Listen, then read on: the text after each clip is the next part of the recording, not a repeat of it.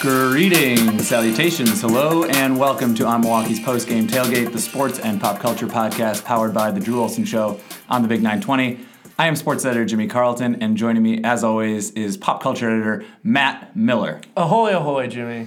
Matt, you are disappointed because your favorite soccer team, as of 2 weeks ago, is no longer in the World Cup tournament, and now you have no more occasions to do the Viking clap in the office. Fare thee well, Iceland. I'm more disappointed that Argentina's still around, because Argentina played crappy soccer for 3 games. Mediocre, not good soccer minus 1 good Messi goal, and now I have to watch them again for a 4th week. I hope France punts them into the moon. That is my hope. Jimmy is wearing a French kit. So. I'm wearing a French long-sleeve collared kit from, I think, like the early 80s. That was my dad's. When they played the World Cup in Greenland. Yeah, so we have a local music guest that we're very excited to bring on in a couple of minutes to talk about Summerfest.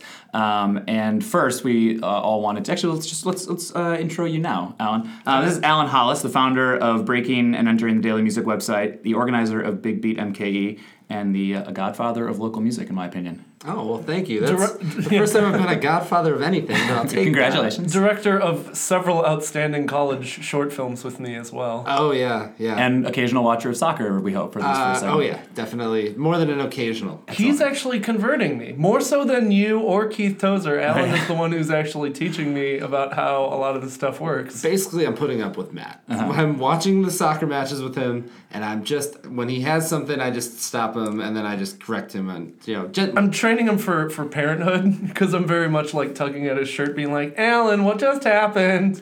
So, and I'm generally like, Matt, I'm not angry, I'm just disappointed. That's all. So, Matt, you mentioned Argentina, and I want to start right now because the games today, Tuesday, just ended, and Argentina is now through to the knockout round inexplicably, and thanks to, in my opinion, the cruel mistress and completely unnecessary and soccer ruining technology known as VAR. You hate VAR. I hate VAR, even though I understand the utility and the necessity of it if we have the capability to review things and you want to get the calls right, of course, that's every direction in sports is like, let's get them right if we can. Yeah. But in my opinion, first of all, in the last couple of days, it has been incorrectly applied in certain cases where it's ruining. It just sort of ruins its own point of existing. But in my opinion, and from a soccer highfalutin, sophisticated asshole perspective, you are an asshole right. Who is highfalutin. Soccer as a sport is much more of an art than a science. The game is a lot more fluid. Matt's already laughing and angry at this premise. I wasn't prepared for it to be this highfalutin. So you got baseball, right? I mean, baseball is a strike zone, and it's much more of a game that lends itself to metrics and to statistics and to spray charts and et cetera. All this sort of nuanced stuff that you can do. Soccer, to score a goal is much more. The scoring is lower. It's a product of 11 guys basically being on the same page and some sort of like magic coming together and artistry. Unless if you're soccer. Portugal, which in that case you just pass the ball to Ronaldo and see what happens. Right, or you score off set pieces like England has done all. Harry Kane. So what we've now, and I'll get off my soapbox soliloquy, soapbox in a second here. But what we have now is we have video review for every single play in the box, which has created already more penalty kicks than we've ever had in any World Cup for the entirety of the tournament in this first, not even the end of the first round. We have video reviews that are occasionally, if you shoulder charge a guy or take a guy down, knock a guy down in the box, it's a penalty, and that changes the entire course of the game. And occasionally it's just, well, that's not the worst we've seen in this tournament. And it's completely, and because there's so many referees, just like in the NBA Finals, when you have, like we've talked about this, you have referees you prefer and referees you don't, and I guess all the sports. They're just not applied uniformly. Yeah. And today, Argentina was called for a penalty that I thought was incorrectly given, and Nigeria scored off of it. Yeah. Then their one goal. Later on, a clear handball in the box was not given as a penalty, and I don't think there's really much other way of looking at it than the referee knew the stakes. He knew that the first one was iffy, and knew that he was basically burying Argentina's corpse if he gave that second penalty because they would have lost. I weirdly disagree with you on this. I think that's good. I think of all the sports replay systems that I've seen, I like how the VAR system works. It's very fast. I think it's very efficient. The application is good. I don't like the execution of how it's applied is fine. I don't agree in the cases that it's applied and the outcomes that are discerned. Which is also I guess as a dumb non-highfalutin soccer fan asshole. You like how I established that corner for myself right away? And I mean, that was like me last week prefacing every sentence with "I'm a moron," but They do that a lot. Because I'm a moron. People should know this. Is there something wrong with more penalty kicks and more goals? Like, penalty kicks are fun. Penalty kicks are exciting. My problem with it is the overuse of it at the beginning. Like, I don't necessarily hate the idea of VAR, but growing as somebody that's watched it and been always this is about the referee's interpretation of what's a penalty, what's a foul, what isn't, and what's a goal even sometimes. I was okay with it at the beginning, but now it seems like they've got a new toy and they want to play with it a little bit, and so it seems like it's almost being overused this tournament. But it's also a lot of these referees' first time getting to use it because there are still leagues that don't have absolutely, VAR. that's a great point. So I think that they're and it's been controversial in the leagues that it's been applied into so far, right? But like we said, there have been more goals, there have been more penalty kicks. It is getting people like me interested in soccer because there's more exciting stuff going on, and I don't see the kind of the loss there. It's not like football where football actively makes plays less good. Right, and I can appreciate what you're saying in terms of a sort of like a neophyte fan who just wants to. Seeing a penalty kick is pretty easy to.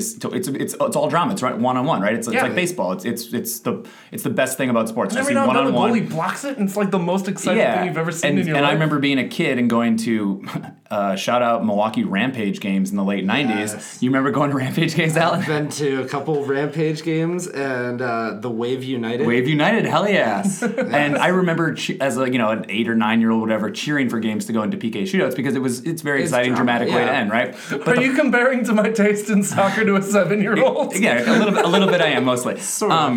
And so the problem comes up though, and I would compare. First of all, what I'm seeing, the biggest issue that anyone has with it is that it's deciding games, and in a 3-game knockout round, it's deciding teams advancing or not. I mean, the scoring is so low in soccer. If you give a penalty kick, which is like 75 to 80% conversion rate for the scoring, the kicking team, then you're basically giving 0.75 goals to a team right off the bat. Don't foul. Well, and that is my argument. And so the other thing is that as you compare to other sports, right? Like if the VAR technology was used, and this would be a boring way to use it, and we would all complain about this because then it's more baseball, and that's the most problematic, I think, of the ones, or the most frustrating. Football is the most problematic. If they were just looking at, did this ball cross the line? And sometimes it's used, right. Did the ball cross the line on the goal line entirely? And it's incredibly valuable.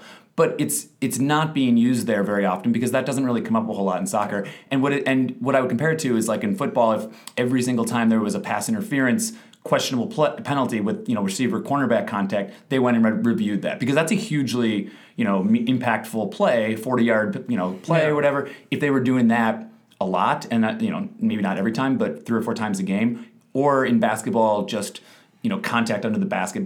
These are subjective calls, and that's the reason we have referees, as opposed to specific measurable situations where I think that's the utility of something like video review. And I mean, you mentioned Portugal. I don't think any of us really enjoy rooting for Portugal. They play ugly, and nobody here is a Cristiano Ronaldo fan. But I mean, I enjoy watching Cristiano Ronaldo play, but he's such a dork. Rooting for the robots to overcome destroy humanity. It's like Messi today, watching Argentina win over Nigeria and Iceland. It was the just ultimate flawed hero. Why am I watching I feel like I'm watching the least exciting team move out of this group. I'm very excited for Croatia to keep moving forward and for Argentina to jump off a bridge. Yeah, I'm excited about Croatia. To a degree, I think that the group stages are almost a little bit predictable.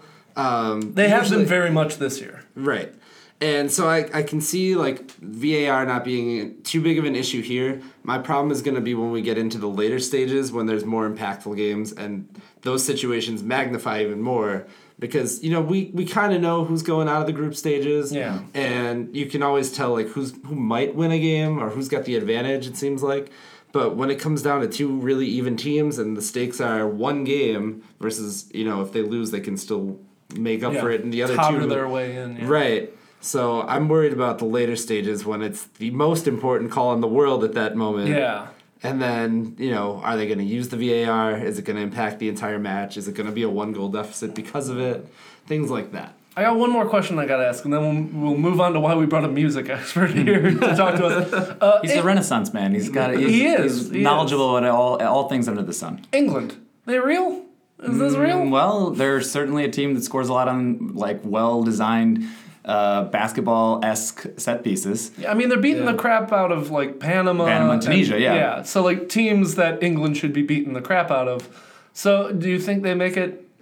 Well, they have a game tomorrow against. Is it tomorrow? Belgium. Yeah, it might be Friday. Thursday? They have a game against Belgium, which was supposed to be sort of the toast of the group to decide. But now, and they have been the toast. And now, because of how the other groups have shaken out, and because they've got a couple of days of knowing of other groups' results, the game is going to end up being sort of B squads of both sides playing for a draw to try to get the second place finish in the group for an advantageous draw going forward. England's fun to watch though if you do like. I mean, they execute on set pieces. Do you not like set pieces? It's not my preferred way of watching soccer. I mean, it's like, do you prefer watching? I know you're a big Marquette guy. Do you prefer watching a really well executed inbounds play that ends in a layup, or do you prefer a pull up three or a dunk in transition? But that's a bad way of putting it, because in basketball they're scoring points all the time, whereas in soccer you only have so the goals that I want to see I would like to see in the run of play. But I mean, yesterday a couple days ago England scored a beautiful goal of a free kick that had 3 or 4 different composite parts and was clearly well practiced overall. Yeah. But again, they're playing Tunisia and Panama. See, the runaway goals get redundant to me a little bit sometimes, where it's guy breaks away. They're very cool. They're very awesome. I love them. Goals are good. But those to me are a little bit more guy ran as soon as they got a steal and it's like if a basketball game was entirely made of breakaways. Well, that's true, but I mean, they're not. That would be a fun game. Where it's nice to watch. That's why I like the Big East instead of the Big Ten. But anyway. Yeah, the Big Ten is like watching Saudi Arabia versus Egypt. It's just pummeling each other with no one actually mattering. Do we have a World Cup favorite pick? After these first 2/3, 3/4 of the games? I think Belgium looks really good. Mm-hmm. But I also feel like it's probably going to end up being a very boring team. I think it'll end up being Germany will get in. This has been very fun imagining a world where Germany does not make it past the first round. If you want to talk about a team that plays like robots, that's Germany. It's probably going to end up being Germany and Brazil with Belgium and maybe Croatia.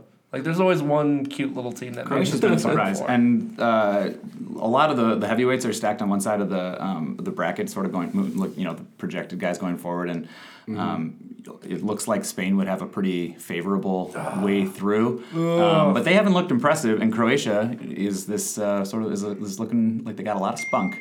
Oh wow. So we'll use that as a nice segue. That actually worked perfectly in terms of time. Not one of our pre-chosen drops, which we're excited to use today for the first time. I've downloaded an app. A very sophisticated production system, basically, that is Matt's phone. Yeah, so Jimmy, you know what starts tomorrow?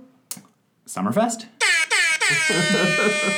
There it is, we're adults. So Summerfest starts tomorrow, and if you aren't aware of it, it's the world's largest music festival. Tell me more about this world's largest music festival. For more about Summerfest's history, please read Bobby Tanzillo's articles on OnMilwaukee.com. Nice plug, shameless plug. And also look forward to lots of Summerfest content throughout the next 10 days at OnMilwaukee. We're going to be writing the hell out of Summerfest. Including some of our best and most favorite stories of all time. We've been covering Summerfest as a company, not Matt and I, for 20 years. I've been covering it some of our all-time favorite stories will be running throughout the next couple weeks. Anyways, what do we think of the musical lineup this year? Why did you turn into a robot there? What do we think of the musical lineup? We just resorted to like Siri for a second to see. Jimmy was briefly hijacked. Yeah, usually I start all my sentences with "What do you think of?" and then I let the robots plug in. It's like Madden when it's just like, what do you guys think of the Denver Broncos? But I've been saying this a lot. I think this is one of the best Summerfest lineups there's been in years.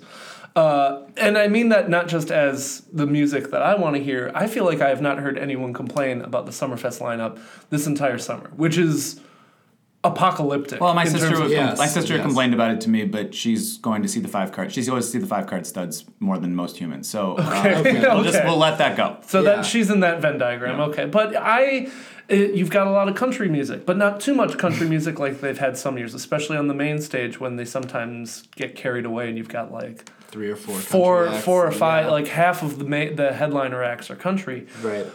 You've got a bunch of you've got rap, which is something notoriously Summerfest has been light on. They've hip hop has kind of been something Summerfest. Well, for a long time it was, and then we were talking about this last year actually with you, Alan. Alan came on last year when we recapped Summerfest, and tried to get to the bottom of why kids were saying everything was lit and dope. We never really did, but in the last couple of years, I think it's been more of an effort to appeal to a broader, more diverse audience. Yeah, But and anyways. they've been wanting to get younger and more diverse, and obviously Summerfest. It's always annoying because there's a feeling that Summerfest should be competing with the likes of a Lollapalooza and a Bonnaroo and stuff like that, but I don't know if they should. Like, there is not many festivals out there for everyone. Lollapalooza and Bonnaroo, I feel like I've already aged out of. Right. I don't want to go to those festivals anymore. They seem like nightmares. Summerfest is a festival for everyone, and there's not many things like that. So I think Summerfest is doing a really great job right now of bringing everybody possibly in. Young acts, old acts, something for everyone, some acts for people during the days. I'm very impressed by it this year. And like I said, it's crazy that people agree on the Summerfest lineup, but that's what I've heard. You're more tapped in, Alan, than I am on the music scene, though. To be honest, I think everything this year has been really, really solid.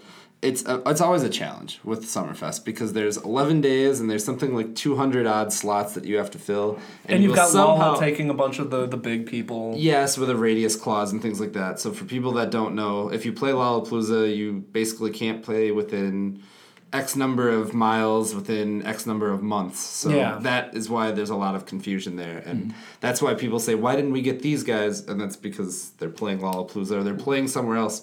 There's music festivals popping up like crazy. Right. Well, It's usually more complicated yeah. than just Yeah. Summerfest, not Yeah. reaching Well, out. just 2 or 3 years, it's an Eau Claire's has epidemic turned of into festivals. a really massive indie, and not even indie. They bring in last year. The They Justin brought in Vernon Chance Fest. the Rapper. Right. So that's clearly growing into an up and coming festival. Matter of fact, you'd probably read more about Eau Claire's festival in something like a Pitchfork or a Rolling Stone Right. before you'd read about Summerfest, which I think is kind of frustrating if I was a Summerfest person to be like, why are you constantly overlooking us? Well, just within the Midwest alone, you've got Lollapalooza, you've got Riot Fest in Chicago, you've got Soundset, which is a hip-hop festival in Minnesota, Somerset, which is in Somerset, Wisconsin, which is an EDM festival. we have Eau an EDM Claire's- festival in Wisconsin. Somerset, Wisconsin, yes.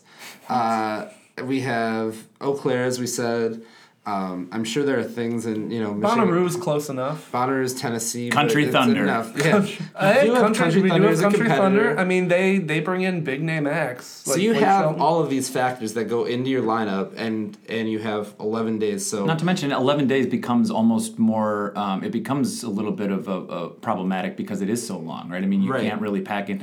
Putting someone as one headliner among 11 days isn't as newsworthy for that band. But that's And- also the benefit of having an 11-day long festival. Is when you go to Lolla, you're seeing like 15-minute segments of you're seeing bands. about a half hour. Yeah, you're barely seeing Because a set. there's a lot of overlap and things like that. Yeah. But the problem is you can't sustain that for 11 days from a budget standpoint, I don't think. Like, it would be great if we could do, what some of those festivals do on that big of a stretch, but financially, that doesn't make any sense for them to try and pack headliner after headliner after headliner. Sometimes you gotta tape music. And sometimes you have Tuesday at 4 o'clock sets that you have to fill that no artist is going to agree to. Of that Well, Cheap magnitude. Trick might agree to You it got a lot of School of Rock over and over A again. lot of School why, of why Rock. are you ripping on Cheap Trick? I'm not. They're headlining. I think they've got. I think they had a 4 p.m. slot. No. They are listed as a headliner. Yeah, they're like. But they are playing. I thought they were a 10 o'clock act. They are playing at 9:45 on the last night. Oh, you know outta- what, I'm you know outta what here. that counts for? I'm not gonna do it again. I'm not gonna Don't. do Yeah, it. I'm gonna take the phone away. Yeah, Don't do it. I need my phone. Yeah. So let's kind of talk a little bit about who we're excited about, who we're seeing. We'll just sprint through kind of the lineup a little bit, just real fast. I'm doing Imagine Dragons opening night, which I'm very excited about because last time Imagine Dragons was at Summerfest, they broke Summerfest. That Yes. was the infamous night. The overcrowded night. Yeah. Yes. And I think never forget that. they get a lot of credit for it, and I do think it was a kind of mix of elements because wasn't Maroon 5 that night too? There was another big act that was the next stage over. It was between the Miller Lite Oasis and the Harley Davidson, and it was an EDM act, which is slipping my mind. Yeah, as to there who were it a was. lot of It might have acts been that Girl were. Talk. No, I think you might be right. uh, It was a lot of. It was a large acts EDM act. who were way too big to be all on the same. And Imagine Dragons blew up. I think that summer. I think that was when. right.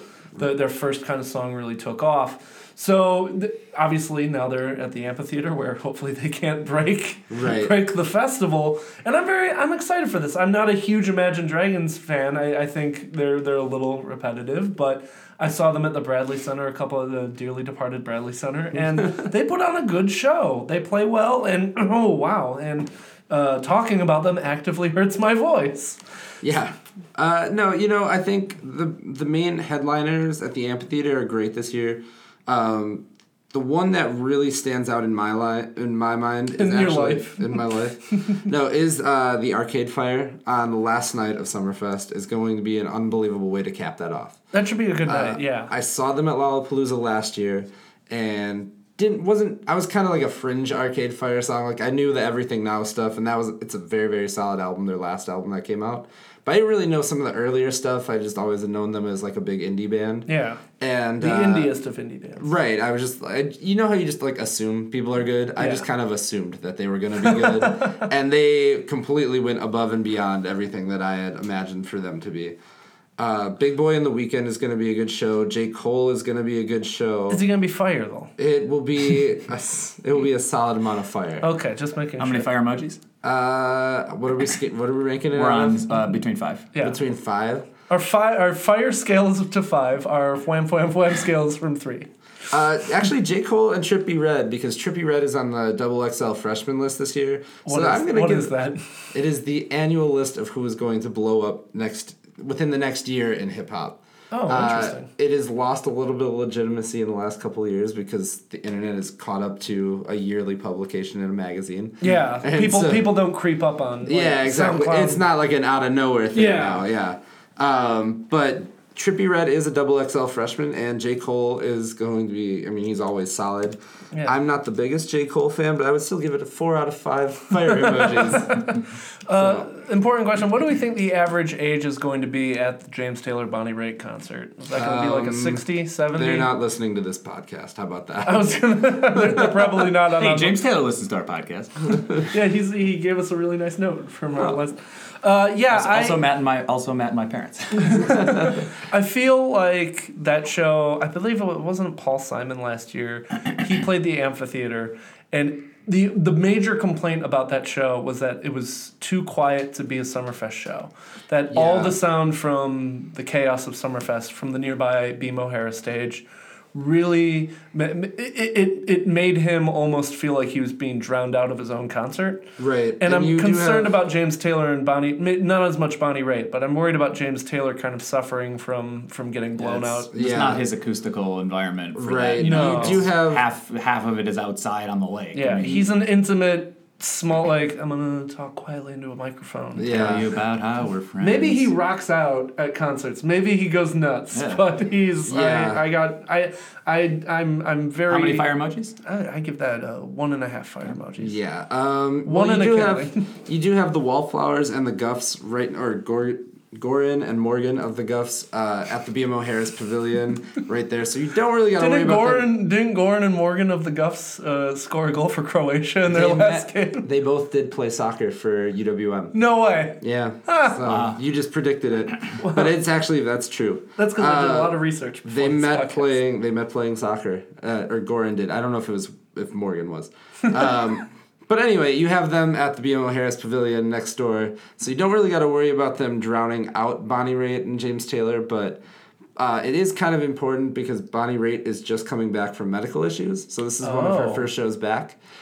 She canceled a whole bunch of dates. This is why we bring in the music expert. She canceled a whole bunch of dates right before she played, and so this will be one of her first shows back. Oh, great. So if you are going, that would be something interesting to watch for, and hopefully give her a little bit of benefit of the doubt for even being up and on stage for that. That'll be very interesting. And don't forget about Nelly at the U.S. Cellular Connection stage, the new U.S. Cellular. I'll be covering that. Yeah, show, what do you think of apparently. that? Did you get to see the new I have stage not yet? seen it yet, but I plan on seeing it tomorrow on the first day of Summerfest. Yeah, 'cause and definitely checking out the area.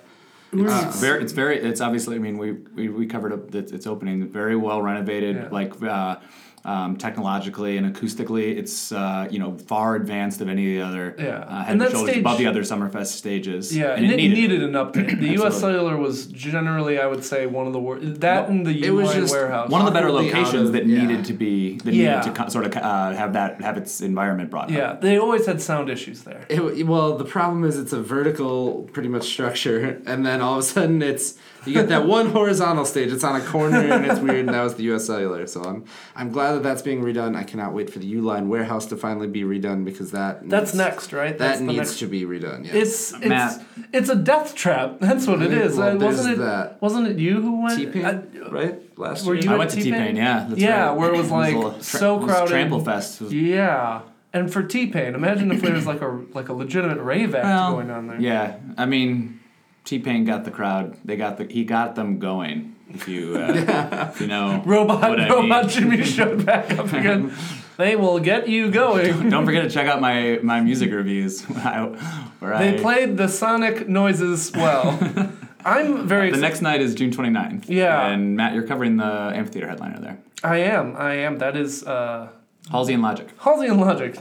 I'm covering someone almost every night. So if by the end of Summerfest the reviews are just slurred, illegible James Joycean prose, that is because I have gotten no sleep. Yeah, we're going to be on the same page. We'll have plenty of coverage as well, and I'll be there every night. So if you see either one of us just passed out in the Miller Lite Oasis, just revive us with cheese curds. Get him a Saz's platter. This is to be expected. What do we think about that day? I think I'm interested to see how it sells. Because obviously Halsey's a big radio voice on Top 40 Radio, but I'm not sure if she's a sellout, a gigantic amphitheater act yet. Well, and especially the amphitheater isn't always inclined for younger people, which I think is expensive. I think that's a ticket. big issue with the Shawn Mendes show. I think just from the general vibe of Summerfest being like, hey, if you really want to go to Shawn Mendes, you should go to Shawn Mendes. Yeah. There's a kind of a vibe that maybe that show's not selling as well as they were hoping, which that's another act where Shawn Mendes, a lot of top 40 hits, but I don't know if he's a guy who sells out top tier tickets. Yeah, it's kind of like it's like a tweener show between being a great ground stage show and being an okay amphitheater show, and you know, and we say that as two 27 and 28-year-olds that we assume that, and we haven't seen the sales ticket. Yeah, we may show up there and it's like there are just people banging down the walls. Fest, yeah. Mendes Fest. Yes. Next year it just becomes 11 days of Shawn Mendes. We could entirely be wrong on that, but it doesn't sound like that one. I'm thrilled for Mendes Fest. I'm sorry. Shawn-a-mania. Some people will be very excited. Most people will be very disappointed. Most people over the age of 19 will be very disappointed. Yeah, that night's actually one of the slower nights, which is surprising for the first Friday night of Summerfest. There's not, I think, a lot of big names. But the next night definitely picks up. You've got the first big country act of Summerfest, which country always does well at Summerfest. Florida Georgia Line and BB Rexa. And I think that show could end up being one of the largest shows of Summerfest because that song is blowing up right now, Let It Be or whatever the song is called. And it's playing on top 40, it's playing on country, it's playing kind of everywhere. So you could definitely kind of see a massive, meant to be, there it is. I think you could see a very large kind of crossover crowd for that show. Someone should write a song called "Let It Be," though. I think Yeah. you're onto something there. Man, if somebody would come out with that. I'm going to start typing, guys. I'm take it from here. I'm covering that one Oh, really? because, as loyal listeners will know, at Summerfest I end up with the shows that people don't want to cover on account of, as anyone can guess, my sterling musical knowledge base, Alan. So I end up with, due to our staff's taste, most of the rap and country shows, which is fine, and it's good because I bring a freshness to the coverage. A unique take. But having said that, I covered 2 or 3 of the Marcus country shows last year, and Matt, you said this already, but like people, it's always the most fanatical. Yes. Sort of exuberant enthusiasm of anyone. I covered the Migos Big Sean Future show last year, and people went nuts. But like the actual sort of like diehard fanatics. Always country brings out like that sort of like flag waving. I had this circle for 6 months on my calendar. And you can always tell when it's country night at Summerfest. Yes. Like all of the cowboy boots are out, all of the plaid shirts are out, or the flannel shirts are out. So it definitely draws well, what you would expect from Wisconsin, which is I think obviously those would be the kind of nights when the whole state of Wisconsin. When Illinois and the Midwest, that's their big event night. Right. The following night, it's also a big retread night. Two of our best retreads, Phil Vassar and Third Eye Blind. Which if Summerfest has a Hall of Fame, they're absolutely first balloters at least in terms of appearances. And Rachel Platten, who wrote the losingest song in American history. The most losingest, huh? Yeah. What was that? Fight song. Oh God. Oh yeah. Sometimes when I'm being, it's not a bad song. It's not a bad performance. It's just Imagine Dragons by a woman. I mean, come on. It's not like Imagine Dragons are already more insightful. Without the floor toms. I'm gonna dip into some political commentary for a moment. Okay, please. It says a lot about the Hillary Clinton presidential campaign that was the song they chose. It is the most predictable, most obvious, most eye-rolling choice that any candidate uninspirational. Yeah, it's just like, well, if Hillary Clinton was the of course she's the nominee. Like Fight Song was the of course song. This is a big song, yeah. Well, now we're all sad. Moving on to July 1st, and how about for sadness? The amphitheater headliner Dave Matthews Band. I had a Dave phase. I'm not hating on Dave at all. Sadness. He's not a sad singer. Sad.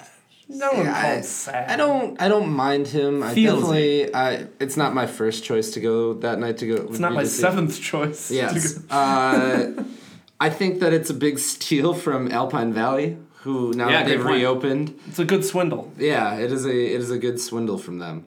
But because Dave Matthews is performed there. He's predominantly he's been one of their staples. Yeah, that's always been like. They have tried probably has been keeping Alpine Valley in business for the last couple of decades. Yeah, they kind of relied on the same several events for a while. But this is a very for a kind of rock leaning millennial hipstery kind of person. This is a good night. You've got Greta Van Fleet, who's been very popular lately. I hear about her a lot. I hear things. Mainly her music's. Sources report. But you also have Chromeo, who's a really fun kind of 80s style pop music, hip hop. I'm going to be reviewing them. Spoon is going to be kind of like the classic 90s to 2000s. Yeah, Spoon's a really, really solid act to see, and I'm definitely excited to go see them for that one. You'll be spooning it up? I will be spooning it up. Lots of colorful t-shirts from previous Spoon performances around the country, no doubt. I don't. Do they have colorful shirts? Hey, yeah, there's probably. I want to jump ahead. I'm going to jump wildly and recklessly to an act. Also, one of our podcast favorites, Lex Allen. Oh, and Black Violin is 8 p.m. Black Violin following up. So those are two. Definitely check out Lex if you like local music, local rap. Alan, you've probably worked with him, right? I'm chumming with Lex. Yeah, Lex is great. He's unbelievable to see live. He definitely makes the best of moments like this too. And then, just in general, there's a lot of really good local talent. I know we're kind of skimming through the lineup day by day here, but Abby Jean is performing. Abby Jean is a headliner. She's listed as a headliner. I think that's going to be her breakout moment for sure. This summer is her year. Ooh. She's the lead song in the Summerfest commercials. Yes. Yeah.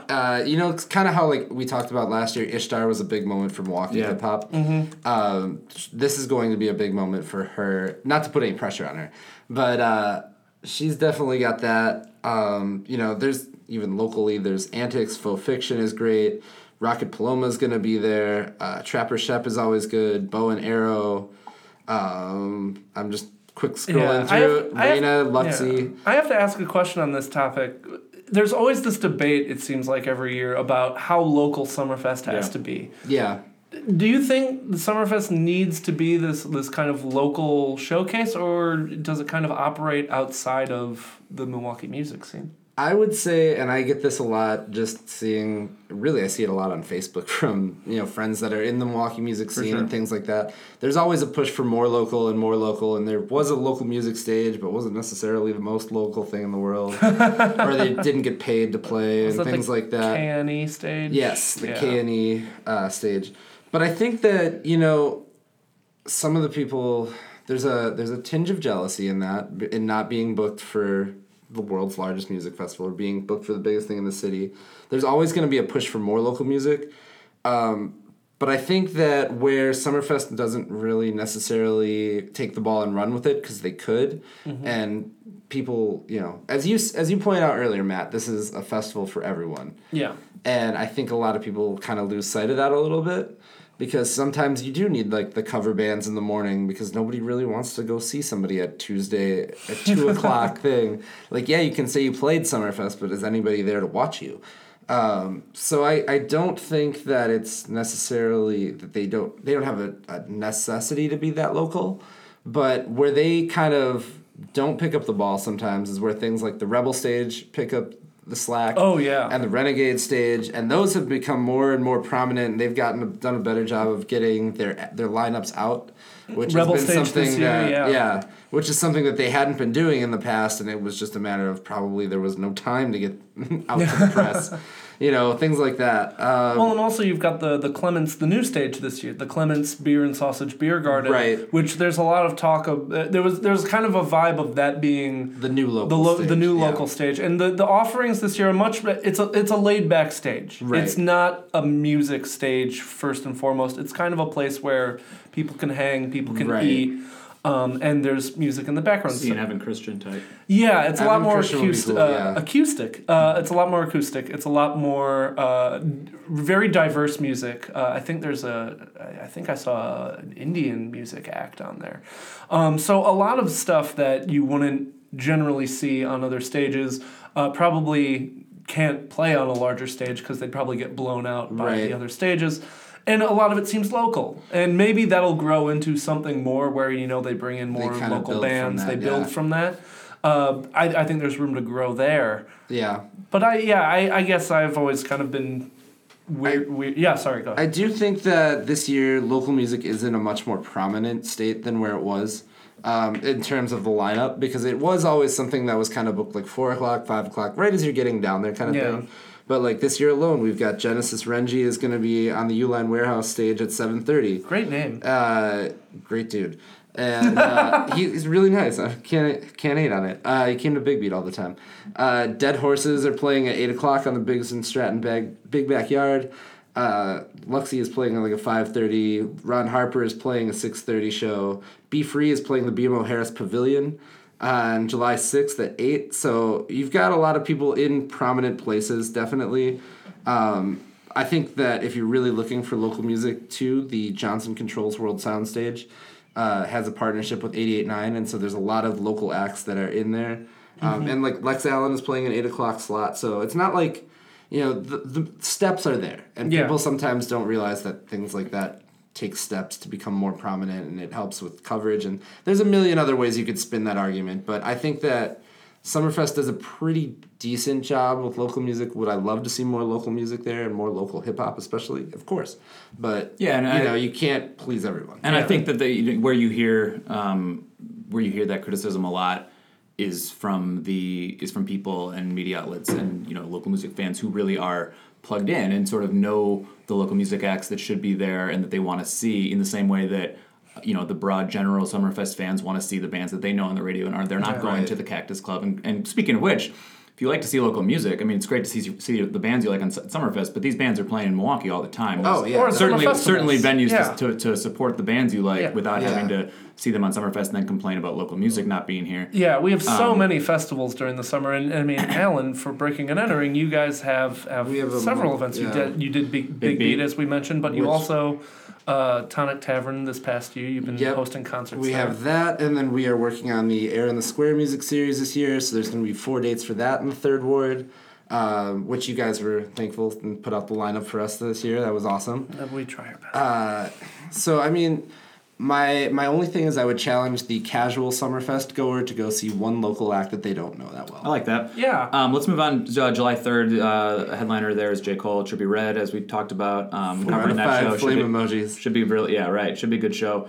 Matt, who are you excited to see sort of in this back half of Summerfest when it reopens? I gotta say, one of the acts I'm most excited about, and you kind of nicely led into this with Be Free at 8 o'clock on July 6th. She's opening for Janelle Monáe.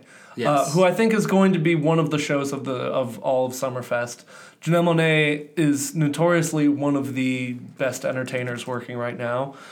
She's a live wire, and she's been making a lot of music on this latest album. I feel like you just were describing like a Latin American shortstop. Live wire. She's got a lot of scrappy personality, yeah. No, but it's... Yeah, she's released a lot of music this past half year off of, I think the album's called Dirty Computer. Everyone's just giving me blank faces. We all double checked and we were like, so we all agree. It's a good album though. Yeah. I heard it. I just the name all of a sudden. Seems to be she seems to be the act that people are most excited about. I would say anecdotally, talking about just talking to friends, see on Twitter, the requests we had to cover that show from people, just other media outlets that are covering the music that she seems to be the one that people are really excited about and just happy. Like it's nice to book somebody and then see people's like reaction instead of saying coming down liking them or not liking them, to just overwhelming me to be like this is a great booking.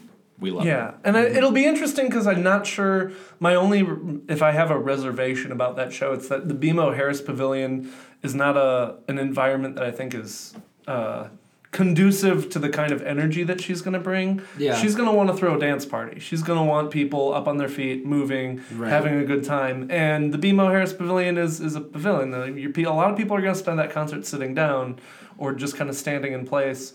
That would have maybe been... I honestly thought she was at the Miller Lite Oasis that night, which I think... That would have been maybe a better venue for her, but... She has got a great projecting voice, and that's going to sound awesome. And same as Be Free has a great vocal range that is going to project awesome in that amphitheater setting. So that's good. Meanwhile, we can jump back just for a second here. July 4th, the amphitheater headliner Journey and Def Leppard. Do we have anything we want to say about them? No. Kesha is that night. A lot of people are excited about Kesha. Yep. She put on obviously that sort of epic social media crazed performance at the rave a couple years ago. She's still fighting her legal battles with Dr. Luke. Right. And she had the big Grammys performance with several fellow female performers that was very, very emotional. It'll be interesting to see what a rebrand a little bit. Yeah, I don't think it's going to be the same. I don't think it'll be the same as the rave show for sure. No, I think that's the kind of interest I have for the Kesha show is what act is she going to put on and what act is the audience expecting? Yeah. Is the audience coming in expecting this place about to blow, TikTok, Kesha? Yeah. I don't think... I mean, I'm sure she will play those songs. That would be a very Summerfest choice to play sort of those songs. Right? But I also don't think it's going to be the full-on party that it used to be. I think she is transitioning... Contemplative singer now. And, well, I mean, she... without bringing down the podcast too much, I mean, what happened with her and Dr. Luke is ugly and awful and is a really horrible side of the media industry that has only obviously ballooned since that kind of story came out. That was kind of Me Too before Me Too. Yeah. So I think she's definitely her voice is much more potent now than it was when she first came out. When she first came out, she was kind of tossed off and made fun of as like the dumb party girl singer. And I think everyone always kind of assumed there was more talent there than the public perception was, and we're seeing now over the past 2 years that is true, and it's a shame that it's both sad and empowering to see it being used to kind of speak out on injustices that happened to her and then clearly happened to other people. Mm-hmm. July 5th, the night of the aforementioned Mendez Fest. Mendez Fest! Yes, on the night of Mendez Fest. I'm actually really excited about this. There's What's it called? Mendez Fest. 3 air horns. Rank that 3 air horns out of 3 on that one. Three groups all playing at 10 p.m. 3 acts at 10 p.m. that around 10 p.m. that I'm pretty excited about. I think that a lot of people that are going to draw well. I think that should be a pretty crowded night and a pretty sort of like vibrant night. Mm-hmm. Machine Gun Kelly, Slightly Stupid, Trampled by Turtles. You're leaving out DJ Jazzy Jeff. And DJ Jazzy Jeff will be there again as well. But sort of, some groups that with some really diehard entrenched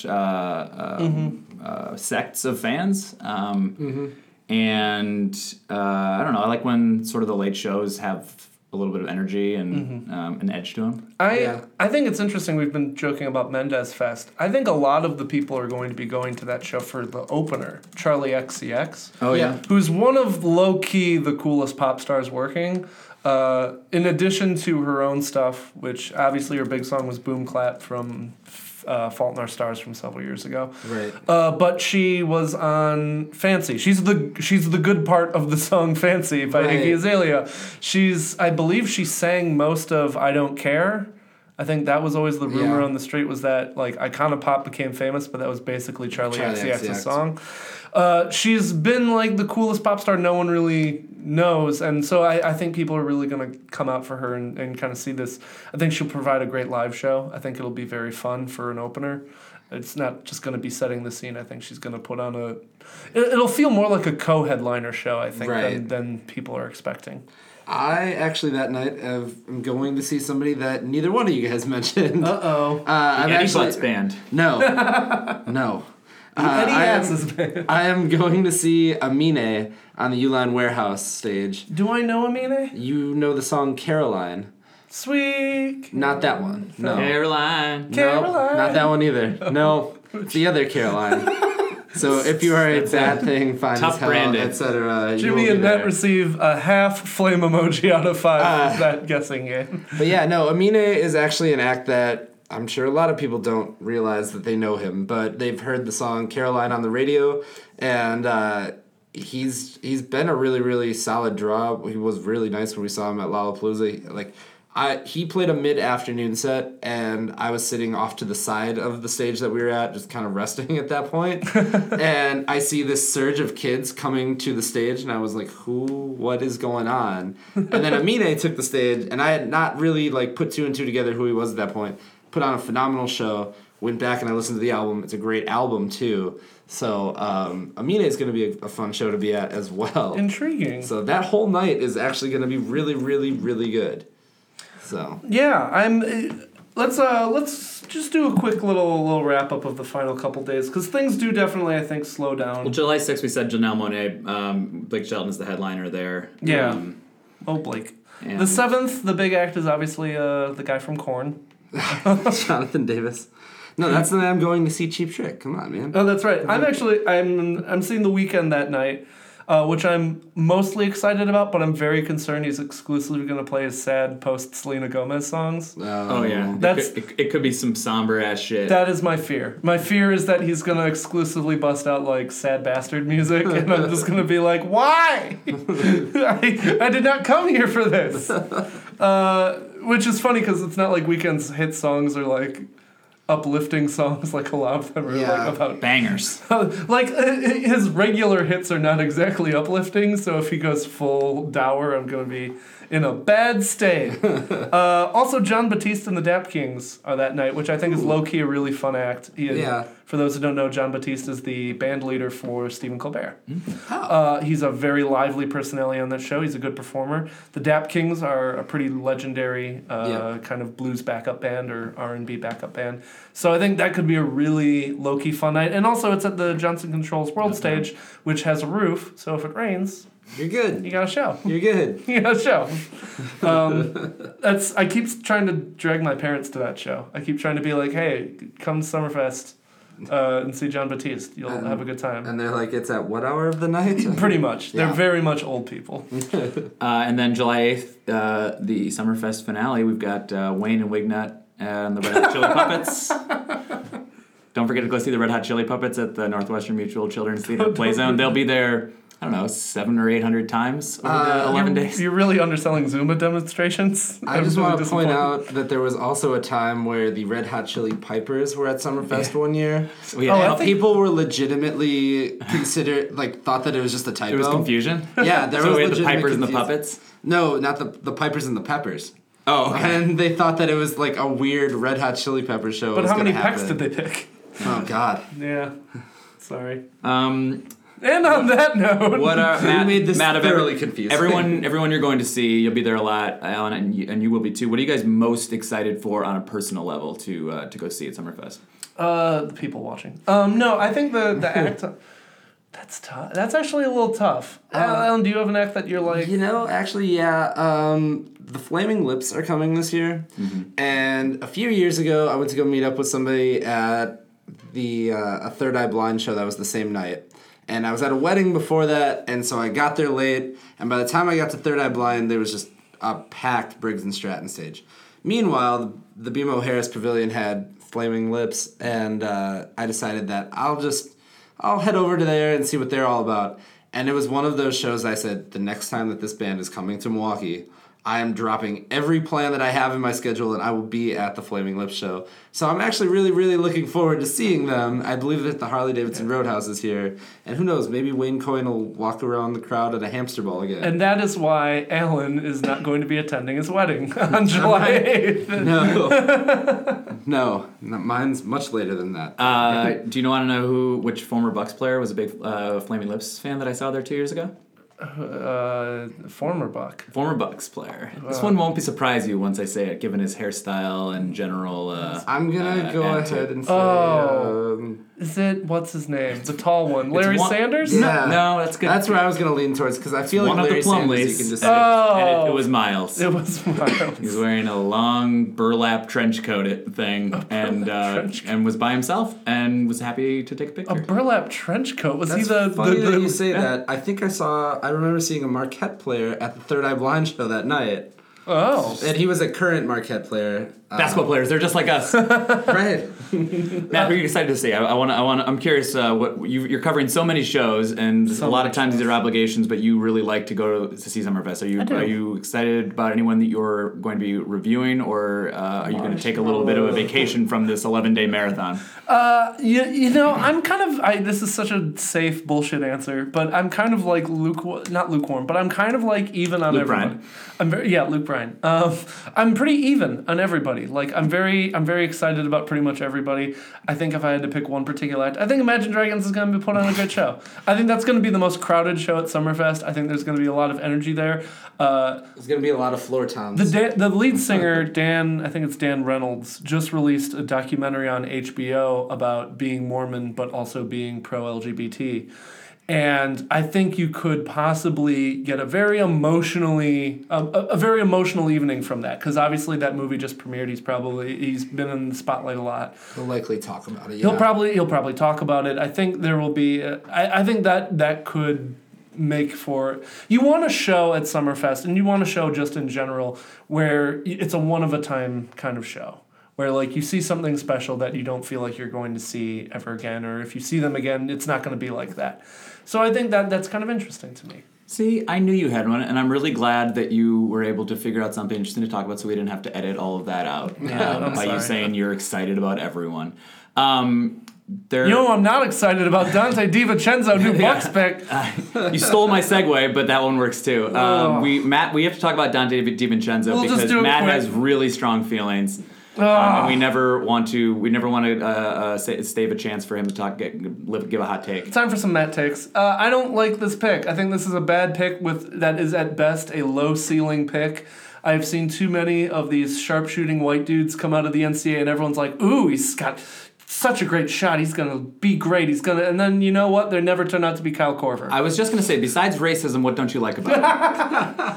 I don't like that he was essentially a bench player. I don't like Well, he was a bench player. He was the Sixth Man of the Year award winner in the East. don't like that whenever anyone talks about Dante DiVincenzo, all they refer to is the last 3 or 4 games he played, which feels like some real recency bias. I think it's really exciting to say he scored 31 points in the NCAA tournament game. You know who also looked great in the NCAA tournament? DJ Wilson. Not great. So far, maybe this is the year of DJ Wilson, but I think the Bucks had other needs, mainly rebounding. I think you're still starting either John Henson or Thon Maker at the 5. And I don't think anyone's particularly thrilled about that. And I just don't think the value was there in Dante DiVincenzo at that pick. I think he is a low-ceiling dude who at best makes the Bucks a 6 seed next season. Ooh, exciting. What a change of pace. Lonnie Walker was on the board at that point, who I think has a far bigger upside. And I think Robert Williams was still on the board, who fits the 5 mold that the Bucks have been desperately lacking. And I was very depressed to see both of those players go to the Spurs and the Celtics, respectively, 2 of the best currently run organizations in the NBA. What do they know that the Bucks, who got scooped out of a good trade also on draft night, that we don't? So those are the reasons why I'm not excited about Dante DiVincenzo. Yeah, I think those are all good points. And I also respect the fire that you're breathing right now with your Big